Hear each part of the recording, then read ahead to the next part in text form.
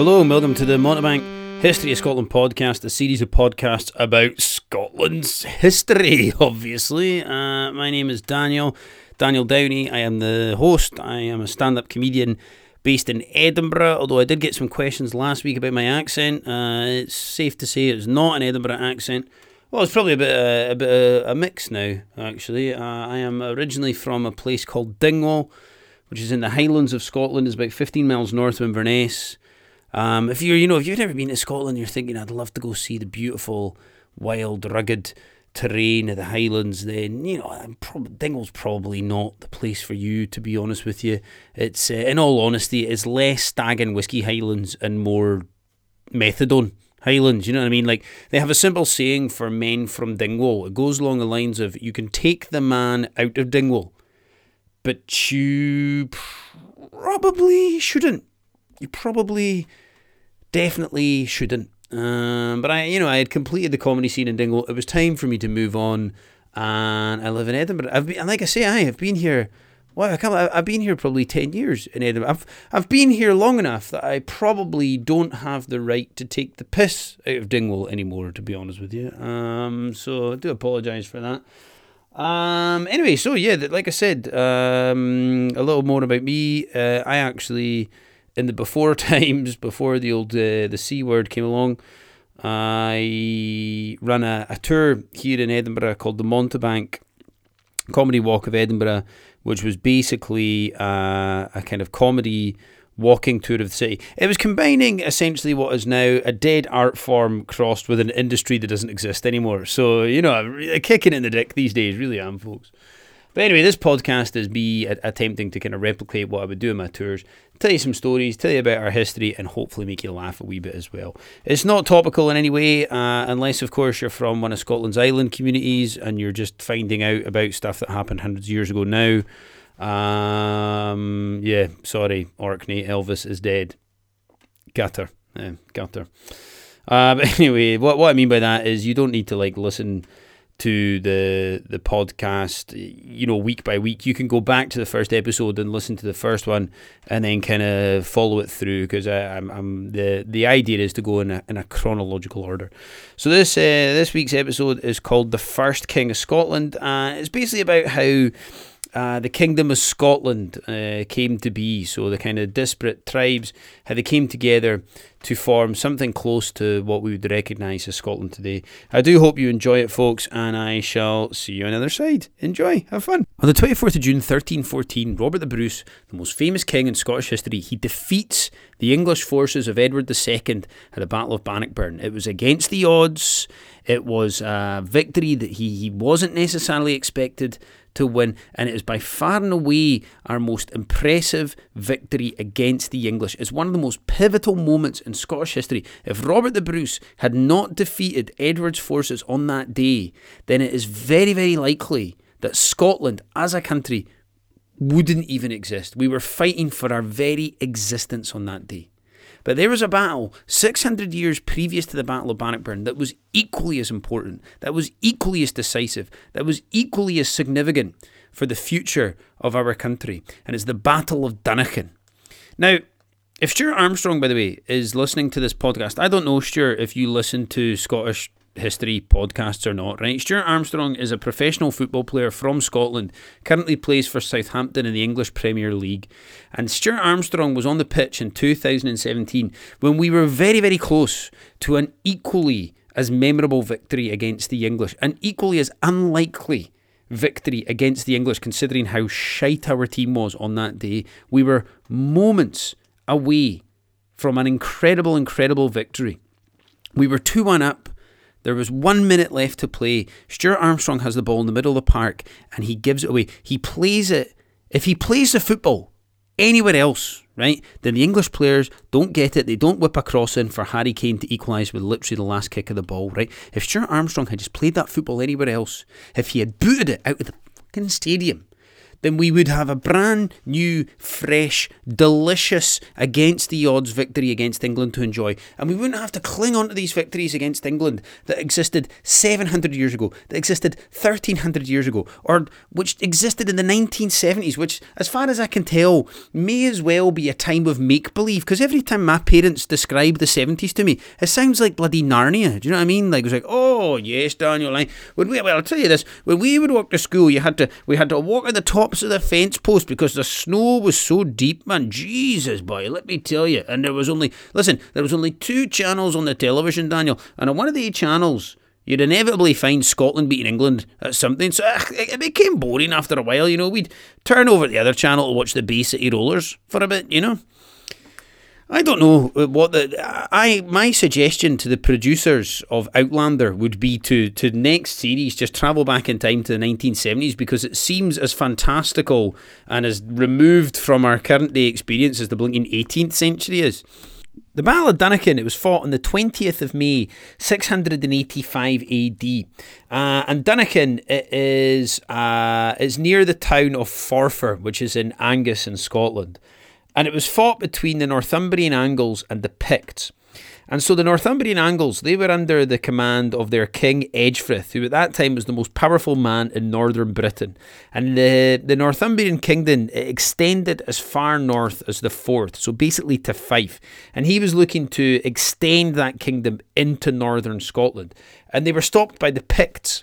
Now the Picts, they were incredible warriors. They had a real connection and relationship with their animals, as people in that part of Scotland continue to have to this day.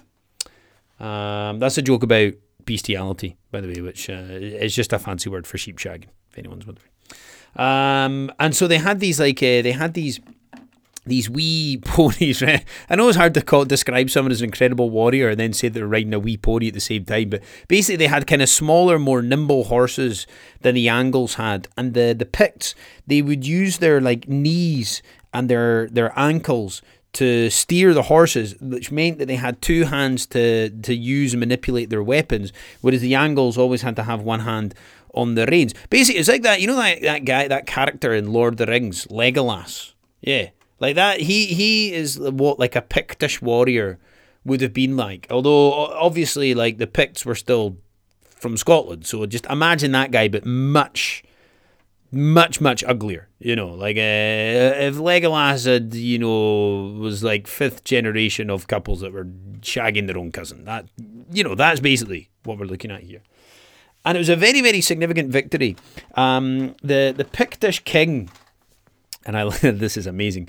The Pictish king who defeated Edgefrith at the Battle of Dunnakin in 685 AD, his name was Bridie McBilly, which is one hell of a name, that, isn't it? Bridie McBilly. We now got Bridie McBilly fighting against Jundy McGinty at the Battle of Bothenechi here. I love that. I think it's so Forfar is famous for bridies, right? So a bridie is like a pastry. It's like the nearest thing that you would probably know it to would be like a pasty, right? Delicious kind of like pastry with meat in it. And the actual football club in Forfar, right?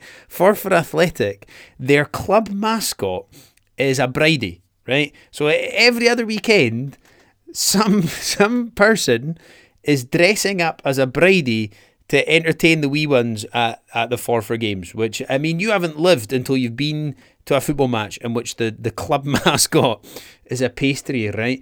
But anyway, I'm sensing a connection here, and I've looked online, I couldn't find anything, but here's this incredibly important, significant battle in Scottish history, won by a Pictish king, Bridie McBilly, very close to the town that is mostly famous for bridies.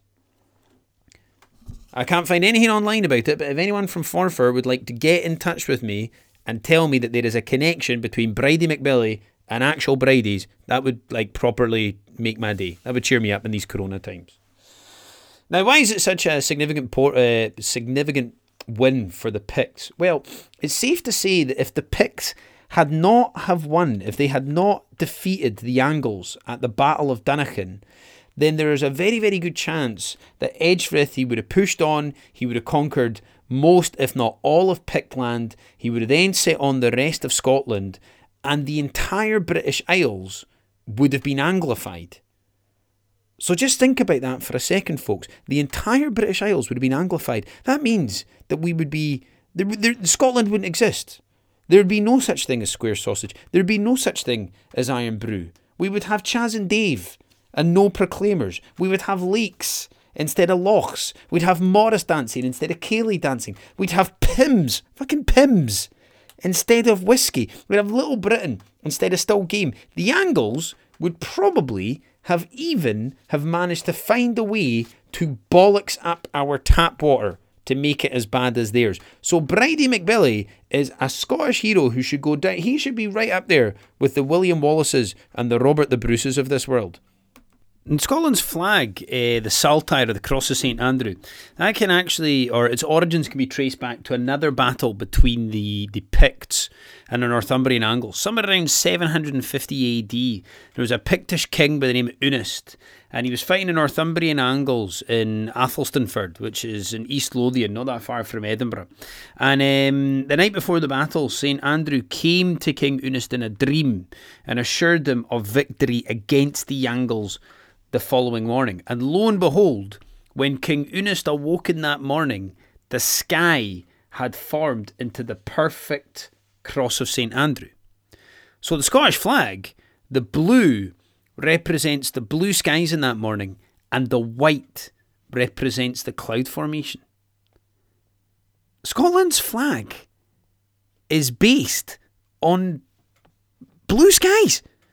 Are you kidding me? You've got more chance of seeing Susan Boyle riding a unicorn than you do a bloody blue sky in this country. Which, incidentally, by the way, if we do get independence here in Scotland, that is what we will adopt as our new flag. It'll just be Sue Bo riding a unicorn. In fact, I think we should just make her queen. Fuck it, just go the whole full hog. Now, St Andrew, he's the patron saint of Scotland, despite the fact that he's not actually Scottish. And he didn't even set foot in Scotland. He's kind of like Rod Stewart in that respect. You know, he's kind of kiddie on Scottish. But the whole cult of St Andrew is that his relics were taken here. Now, when you say relics, by the way, relics are just like the body parts of old religious people. It's why Glasgow's got loads of them. You know, relics left, right, and centre there. But basically, the relics of St Andrew, they ended up in Fife. It was the story goes that Saint Rule took the relics here, or I should say specifically, an angel told him to take the relics to the end of the earth. So he took him to Fife because he was thinking, well, what's the most kind of like apocalyptic place I can think of? And so his relics, they were housed in St Andrew's Cathedral, and people would pilgrimage to St Andrew's to visit the relics, and that is where St Andrews gets its name from. Now, after Dunican, the Picts had solidified their position as the most prominent and powerful ethnic group in Scotland. But within generations, the Picts would be all but erased from Scottish history. And it's one of Scottish history's great mysteries, is what actually happened to the Picts. At some point, there was a belief that there was an ethnic cleansing, some sort of genocide of the Picts, but that's not thought to be the case anymore. It's more likely the case was that the differences between the Irish, Gaelic, Scots and the native Pictish people of Scotland, they began to break down. They were both, at the end of the day, Celtic tribes. But since their conversion to Christianity, they both looked to the Celtic Church of Iona, which was in the kingdom of Dalriada, the Scots kingdom of Dalriada. And so it was natural that the differences between the two would begin to break down. But the real monumental shift between the Picts and the Scots, it occurred in the 9th century, when invasions began from Scandinavia. That's right, those pesky Scandinavians, they ruined everything. They came over here with their high standards of living, their low income disparity, their excellent public services, their high quality crime fiction, and their £9 bloody pints to evil bastards. Now, the Viking raids, they they particularly were vulnerable to the Scots because the kingdom of Dalriada was in modern-day Argyll and the Hebrides. And so these coastal regions saw the Scots begin to move inland into the Pictish lands. And the Scots and the Picts, they had to come together to restrict the Vikings to the coastal regions of Scotland. So places such as Orkney, Sutherlands, the Hebrides, Shetland, of course. These are the parts of modern-day Scotland that retain the greatest Viking influence. And by that I mean they're the parts of Scotland where you're most likely to get sexually assaulted. Now, the unification of the Scots and the Picts, it came somewhere around 840 AD. Now, war had ravaged both the Scots and the Pictish royal families. And when a guy called Kenneth MacAlpin becomes King of the Scots around 840 AD, Kenneth MacAlpin, he was of mixed heritage. His father was a Scot and his mother was a Pict. And he inherits the throne of Pictland just a few years after he becomes King of the Scots. So for the very first time, we've got someone who's both King of the Scots and King of the Picts. And Kenneth MacAlpin, he creates a new kingdom, a kingdom of Alba, which contains both Picts and Scots, a united kingdom of Alba. It's the old Gaelic word for Britain. And Kenneth MacAlpin, he moves the power base of the Scots from Iona, which is under attack by the Vikings, and he moves it to a new royal seat of Scone. It's just north of Perth. It's right in the heart of modern-day Scotland, and at that time it was right in the heart of Pictland. And so Scone would be the spot at which all future kings of Scotland would be crowned. It's also pretty royal heavy in modern day Scotland, to be fair. A lot of Tories live there, let's just put it that way. And so Scotland's royal families, Kenneth MacAlpin is considered the first King of Scotland because he is the first one to unite the Picts and the Scots, and he is the first one to form a kind of recognisable Scottish dynasty. And so the Kingdom of Alba is the beginnings of Scotland, is the coming together of the Irish Scots and the native Scottish Picts. Basically, what happened was Ireland and Scotland got together and they had a lovely, lovely little baby that became Scotland, a kingdom of super gingers, if you will. Unfortunately, the next kid that Scotland and Ireland would have together would be Northern Ireland, which, is the kid that they probably maybe should have considered, having aborted. Now, another important king of Alba who plays a part in the Scottish origin story is that of Constantine II. Now, the old origin story of the Scots is that we are descended from ancient Egypt, because nothing says Egyptian quite like pasty, white, aggressive ginger people. Now, the only problem I have with the suggestion that Scottish people are descended from ancient Egypt is that Scottish people were just not hairy enough to be Egyptian. Well, maybe the exception is Susan Boyle, obviously, it goes without saying. But the story goes that there was an Egyptian princess by the name of Scotia, right? She left Egypt and she travelled through Gibraltar, Spain, Ireland. This is obviously before we left the EU. And when she crossed the east coast of Ireland, she clapped eyes on her very own promised land, which makes me think that she must have flown Ryanair because only Ryanair would get you that far away from where they promised, you know what I mean? Like, we'll take you to Scotland, but you're actually in Ireland. I don't know what she was promised, by the way. Do you know what I mean? Rain, midges, and miserable people, presumably. But anyway. Now, on this journey, Scotia, she took with her a 152 kilogram lump of sandstone. As you do, right? This is back in the days before you were restricted to 22 kilograms of luggage. You could take as much as you wanted back then, right? And this great big lump of sandstone, this is Scotland's most important, most precious national artefact. It's said to be the stone upon which Jacob dreamed of Jacob's ladder. He used it as a pillow, which admittedly is sounding more like Ryanair. And Jacob's Ladder is like a stairway to heaven, like the Bible version, not the Led Zeppelin version. It's called the Stone of Destiny or the Stone of Scone. And this is the stone upon which all of Scotland's kings and queens would be crowned upon at the royal seat at Scone that Kenneth MacAlpin had instilled.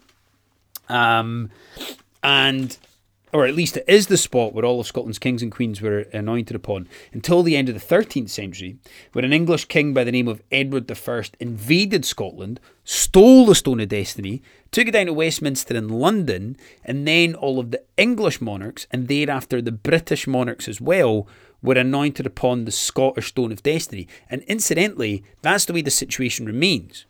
So when the Queen dies, I mean, if the Queen can actually die, do you know what I mean? I'm starting to think it's either a hologram or she's immortal, do you know what I mean, right? But if the Queen dies, it's a pretty big if, admittedly. What they'll do is they'll take the Stone of Destiny out of Edinburgh Castle, it'll go down to Westminster in London, and go underneath the coronation chair, and the new king will be anointed upon. Now, when this stone was stolen from Scotland at the end of the 13th century, it was only returned to Scotland in 1996, 700 years after it was stolen. So, you know, Greece, you've only got, what, another 500 years to wait until they give you the Elgin marbles back? It'll be fine.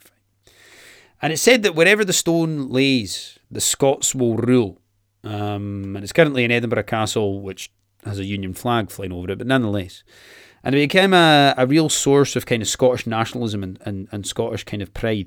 And there's an amazing story in 1950 of a group of 5 Scottish students who broke into Westminster Abbey and stole the Stone of Destiny, or they liberated it, we should say, and took it back to Scotland. And 4 months later, it ended up in front of the altar at Arbroath Abbey, which is where the Declaration of Arbroath was signed, wrapped in a psalter. It's a really, really interesting and great story, which I'm not going to tell you now because I'm going to do a podcast on it later down the line. Now, where does Constantine come in? Well, Constantine II, he, very importantly, in this origin story, he added a husband for Scotia, Gathelus, who's a prince of Cynthia. And importantly, he was an ancestor of the Picts. So this is a deliberate attempt by Constantine at nation building. What he was doing was, right, instead of you've got this Egyptian princess Scotia, he gave her a Pictish, or a husband that the Picts can then claim ancestry to, and it helped to bring together the kind of myth of Scotland. Now, one of the final pieces of the Scottish unification puzzle, it came in 1018, the Battle of Carnham, which was a battle between the Northumbrian Angles, the Anglo-Saxons, and the kingdoms of Alba and Strathclyde. Now, the English, they had been hit quite heavily by the Vikings. The Vikings had won huge swathes of land in the north and the east. It would lead, unfortunately, 1,000 years later to a god-awful tourist attraction in York called Jorvik, which is kind of like a weird Madame Tussauds for Vikings. It's simply horrendous. But anyway, the old English king, the King of Wessex, Alfred, he has to give the Vikings huge swathes of land known as the Danelaw. And his sons, Edward and then Athelstan, they win back these huge swathes of land and become incredibly powerful. And they look north to the kingdom of Alba, and they've got their eyes set on that. And so there's a huge battle between the two in Humberside in 937 AD when Athelstan defeats Constantine II. And then in 1018 comes the decisive showdown at the Battle of Carnham. Carnham's just on the border between Scotland and England. And it's essentially a battle for the Lothians, for Edinburgh. Edinburgh had been in the Northumbrian kingdom. It had been under the control of the Angles since 638 AD. And in 1018, the Scots king Malcolm II, he defeated the Northumbrian Angles, and the Lothians in Edinburgh came under Celtic control for the first time in over 400 years. Now, they would keep a hold of private schools, cricket, and Murrayfield as an ode to their Angle overlords of the past. Now, the kingdom of Strathclyde, that had already been annexed by Malcolm. Their king, Owen, he was a vassal king of Malcolm. He died in the fighting at the Battle of Carnham, so it meant that not only was the Lothians incorporated into the kingdom of Alba, but so was Strathclyde as well. And we finally, for the first time, have this new kingdom of Scotland. It's said that on hearing of the defeat of the Angles at the Battle of Carnham, the Bishop of Durham died of a broken heart. which is probably fair enough. Do you know what I mean? Like, if I got my arse kicked off a guy called Malcolm, I would probably be pretty upset about it as well. That's like getting your arse kicked off of the IT guy at your work, you know? Now, after the battle, the border between the two kingdoms was established at the River Tweed. And although that border would be, you know, disputed over the next couple of 100 years, it essentially is the spot at which the modern border between Scotland and England exists to this day. And so 1018, after the Battle of Carnham, that is when the kind of recognisable, as we know it today, Kingdom of Scotland falls into place. So that's us, folks. That's come to the end of this episode of the Montebank History of Scotland. Thank you so much for listening if you've made it this far. You can support this podcast by going and becoming a Patreon or a patron of it, I should say, on my Patreon page. It's just at Montebank Tours. Also, you can go to Buy Me a Coffee if you'd like to contribute to it. On both those pages, you'll see I've got like a YouTube channel, do bits of stand-up, storytelling, all that kind of stuff, which I'll be doing on the podcast as well over the next few weeks, hopefully. Each week on the podcast, what I try to do is I try to raise enough money through the kind of Patreon, through the Buy Me a Coffee accounts, to send someone who deserves it a bottle of whiskey. So it's a horrendous time right now, and just a wee bit of recognition. If I can basically buy someone a dram, then I want to do that. It can be a key worker, NHS staff, it can just be a thoroughly sound person. Doesn't matter. Just comment who you would like the bottle of whiskey to go to, either on my Patreon, my Buy Me a Coffee, on any of my social media, at Montebank Tours, on Instagram, Facebook, or you can drop me an email, a wee message, and I will pick one at random. What I try to do each week is choose a whiskey that is in some way connected to what we were talking about on the podcast. So I'm going to go for the Aberfeldy today, which is a kind of lower Highland region whiskey. The reason I'm going for that is because it's the distillery that's closest to the royal seat of Scone, which is, as we've learnt in the podcast, an incredibly important part of Scotland, in particular's history, the coming together of the Picts and the Scots. And also because there's not that many distilleries in Angus, it's probably a distillery that's geographically pretty close to Dunnican, which is where the Battle of Dunnican occurred. It's a fantastic dram. It's got a bit of history in it because it's the only distillery that was built by the very famous Dewar brothers, who are behind the famous Dewar brand of blended malts, and or blended whiskey, I should say. And so it's a really, really smooth, delicious, easy drinking type of dram. If you would like to nominate someone to receive a bottle, go on, leave me a couple of quid so I can buy the bottle, and leave a comment with their name. Thanks so much for listening. I hope to see you next week. My name's been Daniel. Cheers. Bye-bye.